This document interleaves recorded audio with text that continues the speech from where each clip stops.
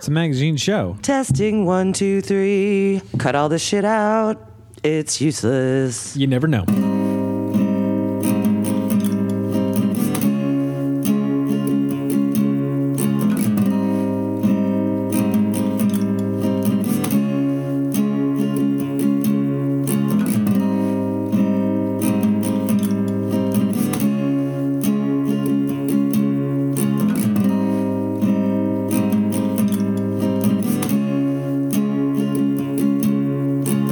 Unmarried Wife, a limited series story presented to you by the magazine show, sponsored by a third more beef in Morton frozen beef pot pie.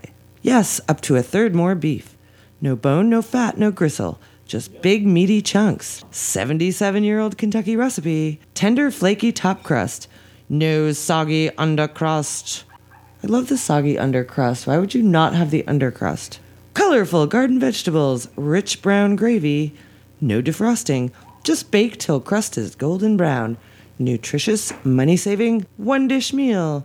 Bakes in half the time, get only Morton beef pot pie. Previously on The Unmarried Wife.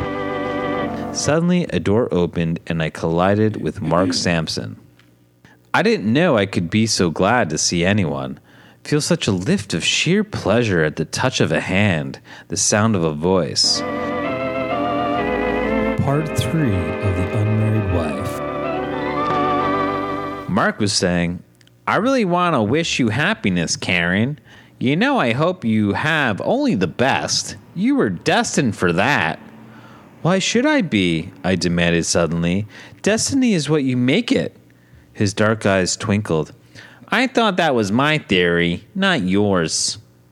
I'm not Destiny's child. You made him so nasal. It's Mark, you know. Poor Mark. That's why he didn't get another date, because he sounds like, you know. An old shoe. Sounds like me. Stop it. I'm not Destiny's child and want no part of it, I said, trying to laugh, with tears dangerously near. I must run. Dad's waiting. As I entered Dad's office, I was wishing with all my heart I could be going to the movies with Mark that night and feel again the deep content I had had when I was with him, could be free of the terrible tangle in which I found myself. During the next week, things got progressively worse. Harriet wrote New York saying she'd heard gossip about the bills Shep left behind. That night, Shep telephoned me from Chicago. He wanted $500 for the lawyer in New Orleans. Very guardedly, I tried to tell him what Harriet said, but he cut me short. I'll take care of that. Just let me have this other money. When I promised to send it next morning, he was all gaiety and affectionate words. He chatted about old friends he met in Chicago, the entertaining he was doing, the orders he's closed. Next day, Dad confirmed the truth of the orders. Shep was really doing business. Shep did send in orders, but I opened 2 letters to him from New York, found they were threats of suits for bad checks. I paid them off. There was another letter from New Orleans, which I forwarded. When Shep telephoned, he said there was a delay down there. It would take 4 months instead of 3 for the divorce to be final. I wondered if my nerves would hold together.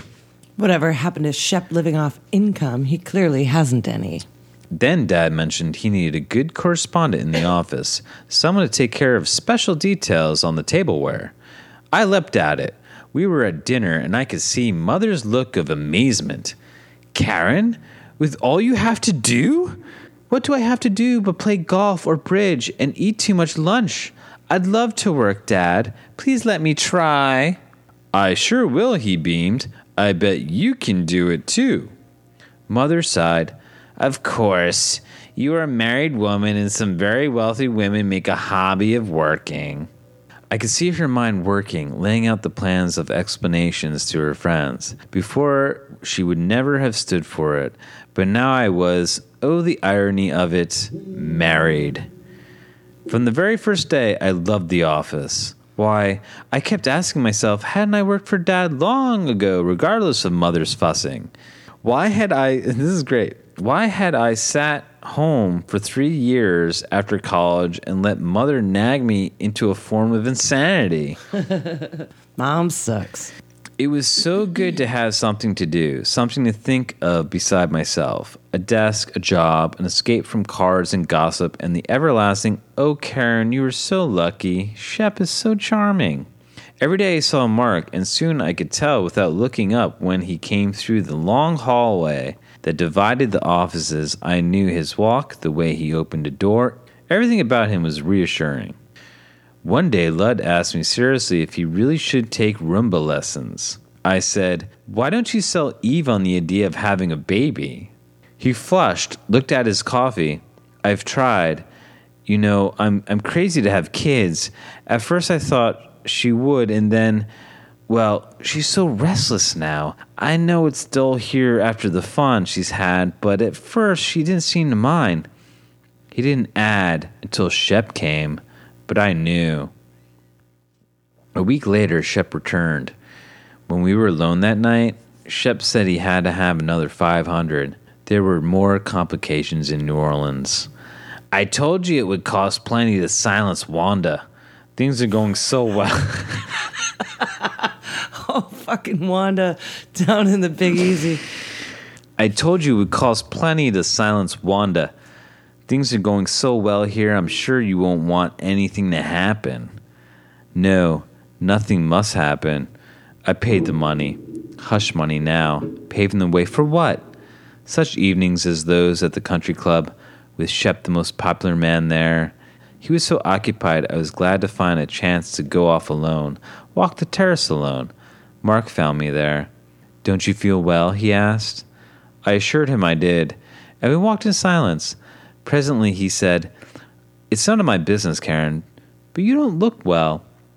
You aren't yourself. You seem nervous, strained." "I suppose everyone goes through some strain and new adjustments," I said. He nodded and looked at me, his eyes dark and questioning in the shadows. "If ever anything comes up, I can help. You'll call on me, won't you?" He gave an uncertain laugh. "You see, you're pretty special to me." Ooh, Mark. As if that wasn't hurt enough, Mother cornered me in the powder room, scolding me for showing my jealousy. "Jealousy?" I gasped. "Anyone can see it. Everyone is talking about it. You look as if you expected doom. You, who have everything." It's like Mom's jealous. Her mom is just a nightmare. Everything. 2 months of everything. With the office, my only refuge. The driving routine of work, the calm, friendly hours with Mark, my only escape from myself. Out of the office, my life was hell. After 2 sensational sales trips, Shep was home for the summer, playing golf daily with Eve, while Lud worked and fumed. I had given Shep another 1,000, but there were still delays in New Orleans. Delays! I had my own idea about those delays now. I didn't know which I dreaded most, exposure or the continued farce of a marriage with Shep. His ardor had cooled, vanished. That helped a little. While he stayed in good with the family, this would last, and only that long. Even if we married the next day, I knew we were already on the road to divorce. I even overheard chatter at the club. "Wouldn't you think a girl like Karen would be so thankful to catch Shep Newton? She'd do everything to hold him." But no, she wraps herself up in work and looks like a ghost. August came with terrible valley heat that scorches your soul.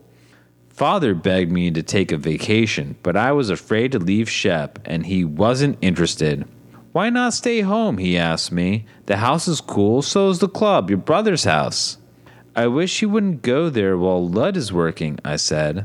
"That's a nice idea, to distrust your own sister-in-law."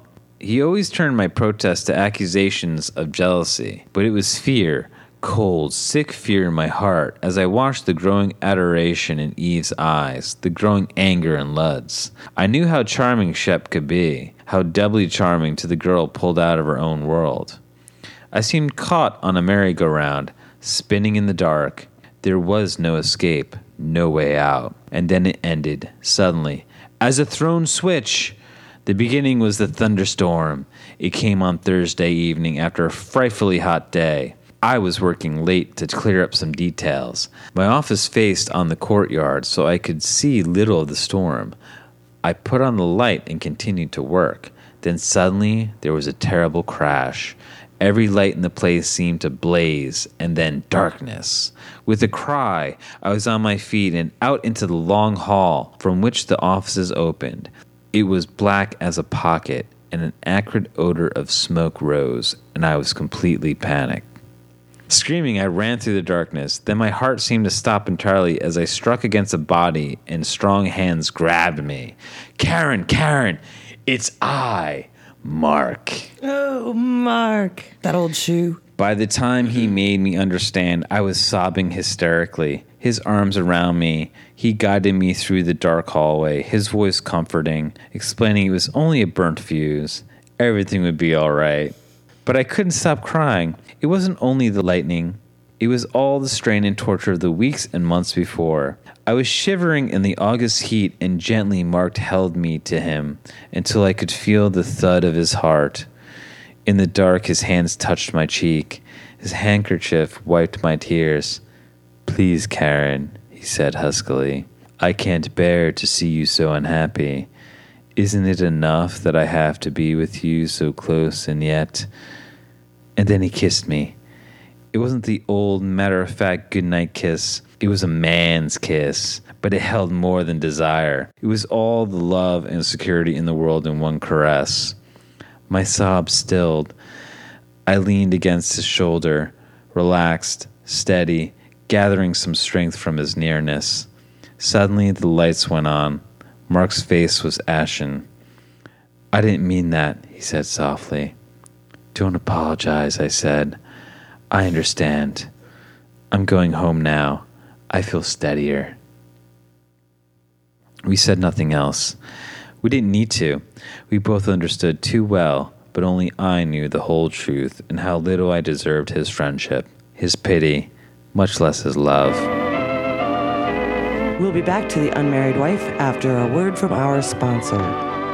This portion of The Unmarried Wife, sponsored by Stuffed Meat Birds. Tasty treat on a budget. Stuffed meat birds. Pound thin 8 4x6 pieces of veal or pork. Pound them. Pound thin 8. Why would they say thin before the number? Pound 8 thin 4x6 slices of veal, right? Yeah. But this copywriter said pound thin 8 4x6 pieces of veal or pork. That's just really awkward. Anyway, after you've finished pounding your postcard-sized pieces of veal or pork, flour, salt, and pepper the meat. Brown 1 minced onion. Mix with 3 cups breadcrumbs, 6 sprigs chopped parsley, 1 beaten egg, 1 Herbox bouillon cube dissolved with half a cup of water. Stuff each piece of meat secure with toothpicks. Brown in 2 tablespoons fat.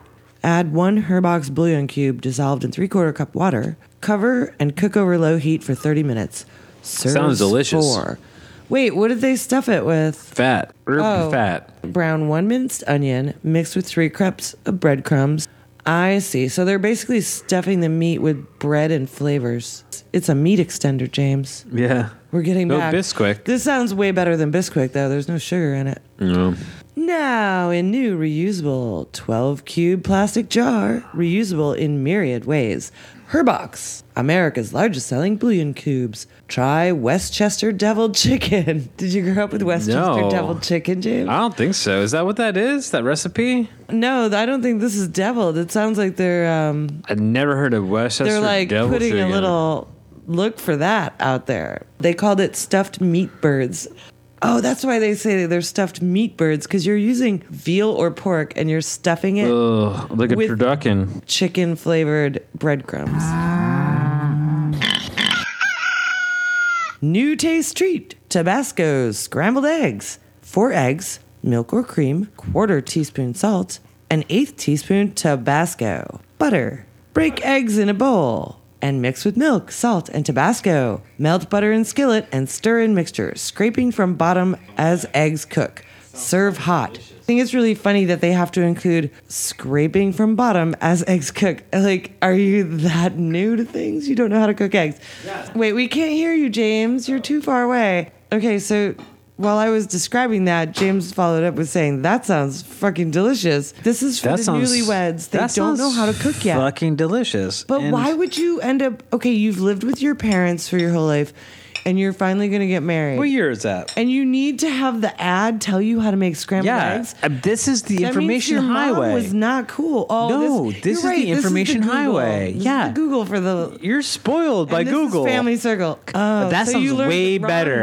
Way Mm-hmm. better than the eggs. And guess what? Gordon Ramsay eggs from YouTube are the best eggs I've ever had. And I never would have even realized that his technique is the best way to eat eggs. See, the one that's all about going slow and low and keep them moving? That's right. I read that one. Lovely, delicious, fluffy eggs. I do the same. And moist. You got to keep them moving, and I like rotate the pan over the... But guess what? You can't... you got to put that in an ad, right? So that Tabasco ad, I'm saying, that sounds really delicious. Suddenly so you're like, damn. Yeah. And look, this is one of the ads where they show a gentleman. So you're thinking, oh, maybe he's leafing through this once in a while. And he's like, hey, honey, why don't you get some of that Tabasco? Those eggs sound delicious. It says, until you've tried Tabasco, you can't imagine how good eggs can taste.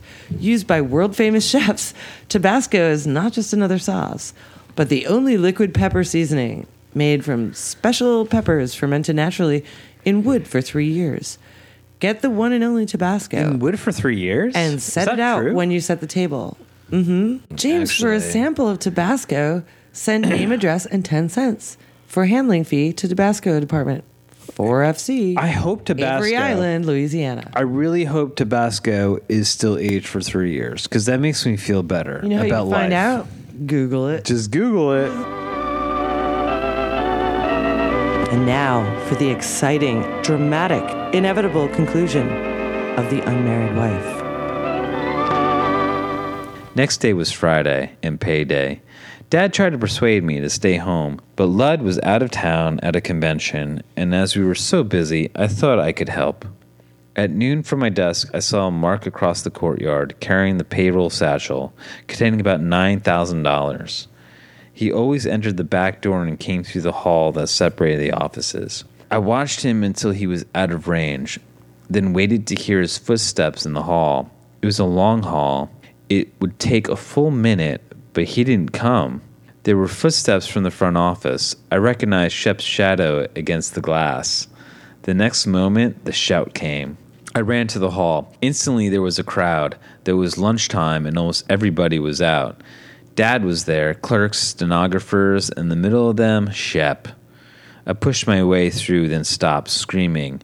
Mark lay on the floor, unconscious.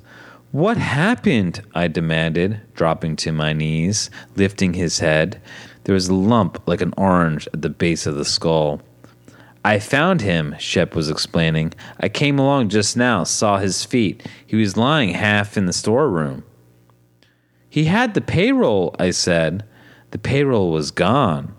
Mark had been blackjacked. In 10 minutes, he had been whisked off to the hospital, and the place was overrun with detectives. Shep had a good story and told it as only he could with fervor and the right degree of nervousness. "My wife was ill last evening. I came to see how she was. I parked at the main entrance, came through the front office, spoke to the telephone operator. Then I went through this long hall to the men's room before going to my wife's office. It was then I saw the feet." The telephone operator confirmed the story. I, too, had seen the figure, recognized the shadow. Mark had been in the building only a minute, perhaps only stepped over the sill when he was attacked. Not 3 minutes later, he was found, but in that time, his assailant, with blackjack and cash, had disappeared. You know it was Shep. You know it was Shep. Police Shep ain't no good. literally combed the place and finally said the next morning everybody would have to be fingerprinted. At dinner that night, I had no part in the agitated discussion between Dad and Mother and Shep. All of them were full of theories. I could only think of two things: Mark in the hospital and Aunt Julia's money clip. After dinner, I went with Dad to the hospital. We weren't allowed to see Mark, but I was limp with relief when the doctor said the x-ray showed no serious injury. He would probably be able to talk by morning. Driving home, Dad said wearily, I don't think it'll be much help. Whoever hit him came up from behind. He stopped in the drive. Well, you know what, honey? I'm going to leave the car in the drive. We may need it in a hurry. That is, unless Shep's car is in the garage. The garage doors were closed. I said, I'll look. If he's out, I'll put your car away. It was a necessary arrangement because 2 cars couldn't pass in the drive. Who gives a shit? Dad thanked me and went slowly into the house. For the first time, he seemed to show his age. As I opened the door... What does that mean? As I opened the door... Like, too much information here. We don't need to know about the driveway. Honey, I don't give a shit. You want to move the cars around all night? Right. Just go for it, all right? Like, we, the reading audience... You're the office girl. Really assumed when she said, I'll see if his car's in there, and if not, I'll put yours in, that it was too small for 2 cars. Like, you don't need to include that. Well, anyway, Liz, it was a necessary arrangement because 2 cars couldn't pass on the drive. Dad thanked me and went slowly into the house. For the first time, he seemed to show his age. As I opened the double garage doors in the light of the car, I saw that Shep's car was out. Then, to my horror, I saw the battered satchel. It was lying in a corner, but I didn't have to see the worn gold stamping Jordan Pottery Company to recognize the payroll bag.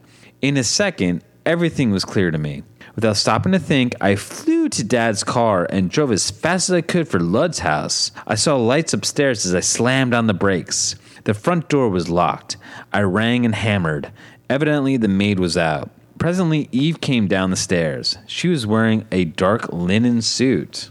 What is it? She demanded, but she looked frightened. Is Shep here? Did you see his car? She asked, retreating as I entered. Stop stalling. Is he? Because the police are coming in about 5 minutes. The police? Her voice went shrill. Why? I pushed past her, ran up the stairs. The bedroom was pulled apart. Bags half packed were on the chairs and bed. Did you write a note? I demanded. Eve was crying. You're crazy. You don't know. Did you write a note? Burn it. Get in pajamas and unpack those bags. She made one last stand, her cheeks blazing. All right. We were going away. Your marriage was a mistake, and you won't give him a divorce. You don't appreciate Shep, but we love each other. Oh, God, I said softly and leaned against the door. You understand each other, too, I suppose. You understand he has the payroll. You're lying. You'd do anything to stop us. I would for love's sake, but this is the truth. Do as I tell you. Remember, you don't know anything. I'm going to drive to the office, then I'll call the police. If they find out I was here, say I wanted to know if Lud was home yet. But you can't do this, Karen, she sobbed, clinging to my arm. Even if you do know something, they won't let you testify against him. A wife can't testify. That won't stop me, I said through stiff lips. I'm not his wife. Police can be kind. They were kind to me that night. While clinging to Dad's hand, I told the whole story. On the police captain's desk was the satchel. Beside it was the growing stack of papers, the teletype reports from all over the country on the man whose fingerprints were found on that satchel. He had a dozen names in as many cities. He was wanted for many things, swindling chiefly, but there was bigamy too. His right name, it seemed, was Ralph Norris. His right name, it seemed, was Ralph Norris. At least that was the first record against him at 18 for a car theft in California.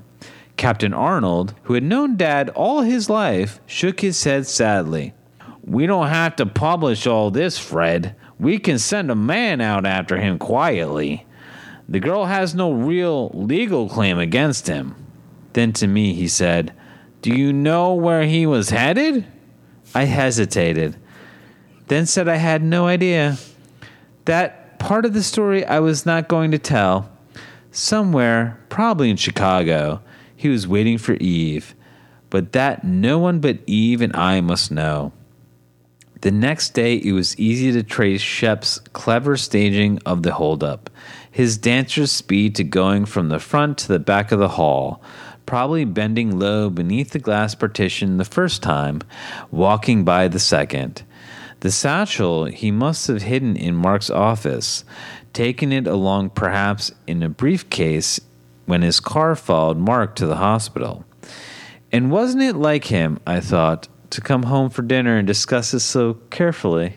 Next day I went to see Eve, let her sob her fright out on my heart. I got so bored. I know Lud's good, but I've lived all my life on fun, and now there wasn't any. It was fun with Shep at first, and then it got serious. You weren't lovers? I dared to ask. Oh no, not yet. This must never be known. You must never tell Lud. He loves you too much. I'll be good, she promised. What if I had gone, and we'd been arrested, and all this disgrace?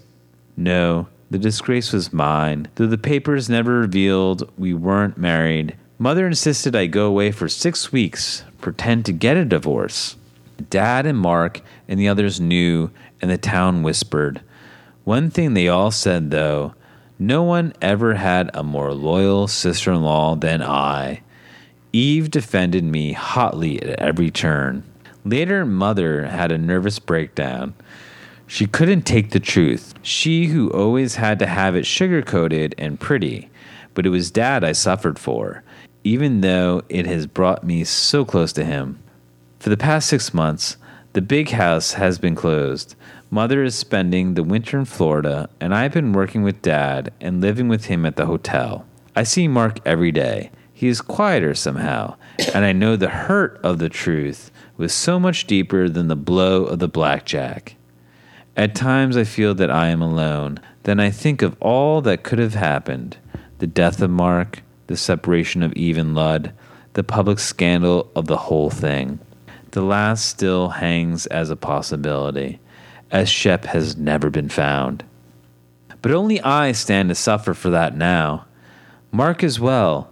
Eve and Lud are happy, awaiting their first baby. And I, what is there for me? Work to amend what I did, and a little hope that someday Mark can forgive. Oh. The end. The end. All this because she had some fun one night. Right, because you're not allowed to bang it out without being married. Unbelievable. At 25. Yeah. Poor Karen. We hope you enjoyed listening to The Unmarried Wife. Hey everyone! It's vacation time for Liz and James, so we're gonna take a week off and catch you around in 2 weeks. Catch you around in 3 weeks. Catch you around in 4 weeks. Catch you around in 5 weeks. Catch you around in 6 weeks. Catch you around in 7 weeks. That'll Catch do. you around in 7 weeks. That'll do. 8, 9, 10. I don't know what you're going to laugh about on Monday. Laugh about Trump or something. Yeah, or there's- whatever else is in the news. There's always lots of things to both laugh and cry about. Thanks for listening to the magazine show. Un clown est mon ami, un clown bien ridicule, et dont le nom s'écrit en gifle majuscule. Pas beau pour un empire, plus triste qu'un chapeau. Il boit d'énormes rires et mange des bravos.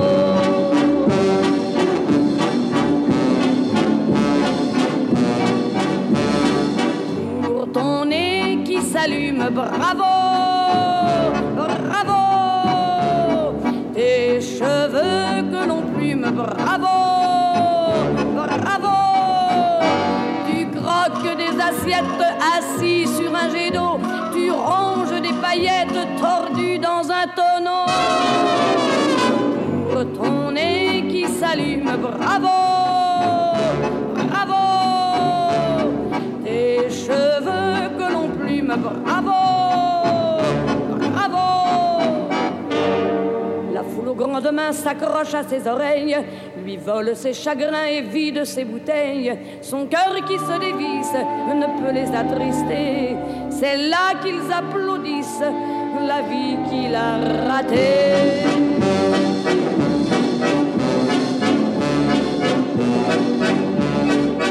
Pour ta ta femme infidèle, bravo, bravo. Et tu fais la vaisselle, bravo, bravo.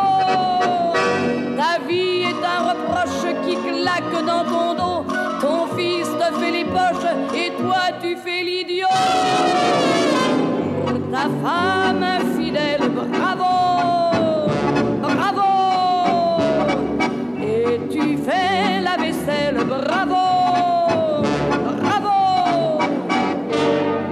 Le cirque est déserté, le rire est inutile. Mon clown est enfermé dans un certain asile. Succès de camisole, bravo de cabanon. Des mains devenues folles lui battent leurs chansons.